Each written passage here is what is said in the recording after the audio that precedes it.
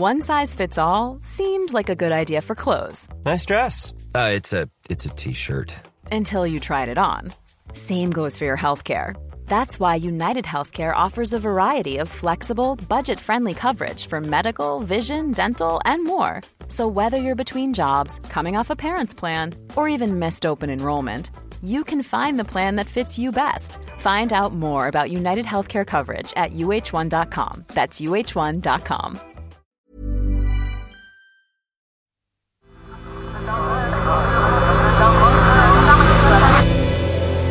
The Sensemaker. Hi, I'm Nimmo and this is The Sensemaker. One story every day to make sense of the world. Today, the conference aimed at saving the planet has started. Supposing a deal is done, how can we know that countries do what they say they're going to do? The COP26 Climate Summit in Glasgow may be short of one very important guest when it gets underway on October 31st, Chinese President Xi Jinping. Yesterday marked the first day of COP26, the United Nations conference tackling global warming. And as predicted, China's President Xi Jinping was a no-show. That's despite China being the world's biggest producer of greenhouse gases, accounting for 28% of global emissions. But many world leaders are in attendance, and the summit has heightened a sense of urgency, even though it's been pretty tricky getting here in the first place.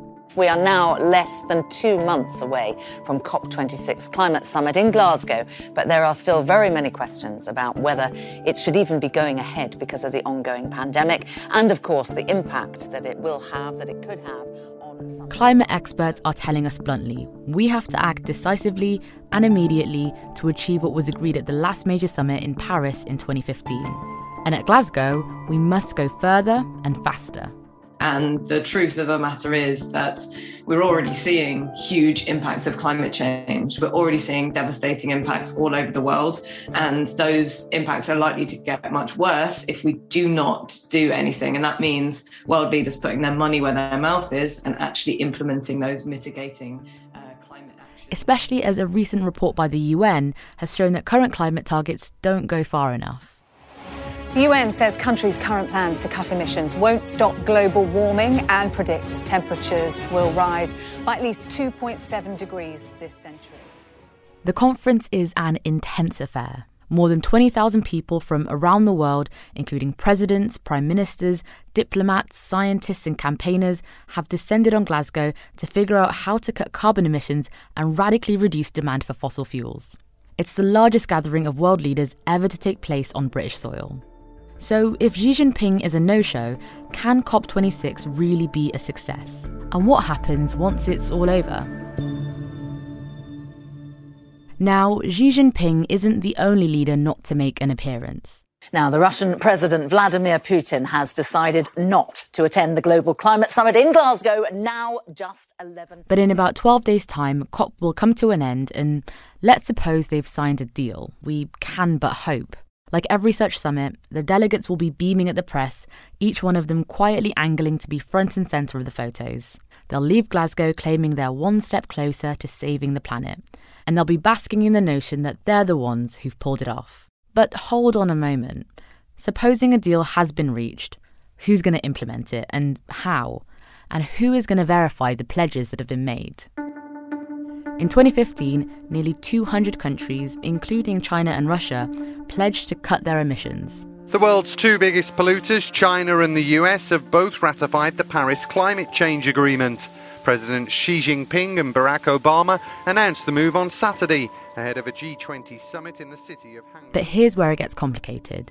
Different countries use different measurements to monitor emissions. China has pledged to reduce something called carbon emissions intensity, which is a measure of the amount of carbon released per dollar of economic activity, which means that if economic growth goes up faster than emissions go down, then China can still say it's technically hitting its targets whilst total emissions are still going up.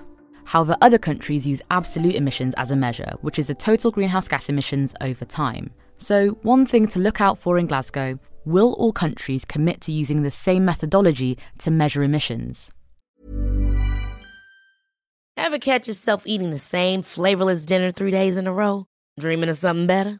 Well, HelloFresh is your guilt-free dream come true, baby. It's me, Keke Palmer. Let's wake up those taste buds with hot, juicy pecan-crusted chicken or garlic butter shrimp scampi. Hello Fresh.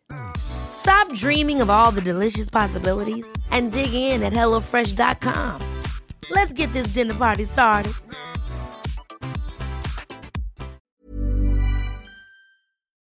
There are also some technological solutions that are in the works that should help the calculations.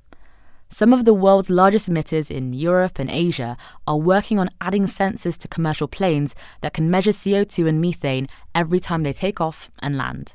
And an American consortium called Carbon Mapper is behind an initiative to launch satellites that will locate emissions of greenhouse gases. Prototypes could be launched by 2023, with more to follow in the next decade.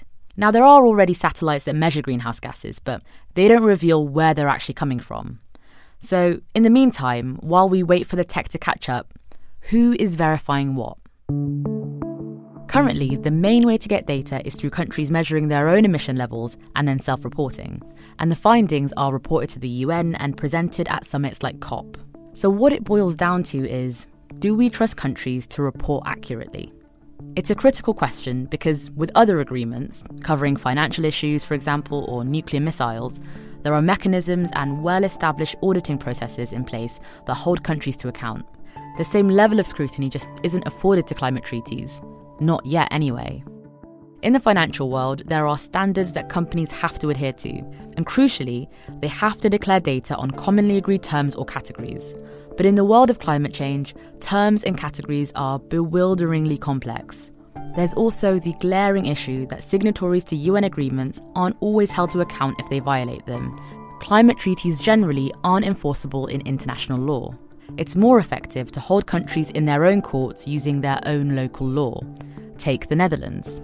Yeah, I'm extremely happy that also this highest court in the Netherlands has confirmed that climate change is a real severe problem and that governments should do what they self have declared for more than 10 years is necessary. There, climate campaigners successfully took their government to court, alleging that it was failing to protect its citizens from the climate crisis. As a consequence, legally binding targets were set, meaning that this all might depend on countries setting legal limits nationally. Ultimately, at some point soon, we need to create a credible and verifiable process when it comes to measuring emissions, a process which is recognised by the courts. Might Glasgow be that point? Let's see. If it isn't, the consequences could be grave. Thanks for listening to The Sensemaker. If you enjoyed today's episode, why not share it with a friend? Today's story was written by me and produced by Imi Harper.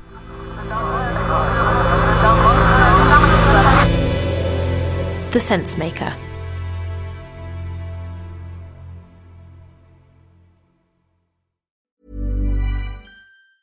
Ever catch yourself eating the same flavorless dinner 3 days in a row? Dreaming of something better? Well, HelloFresh is your guilt-free dream come true, baby. It's me, Keke Palmer. Let's wake up those taste buds with hot, juicy pecan-crusted chicken or garlic butter shrimp scampi. Hello Fresh. Stop dreaming of all the delicious possibilities and dig in at HelloFresh.com. Let's get this dinner party started.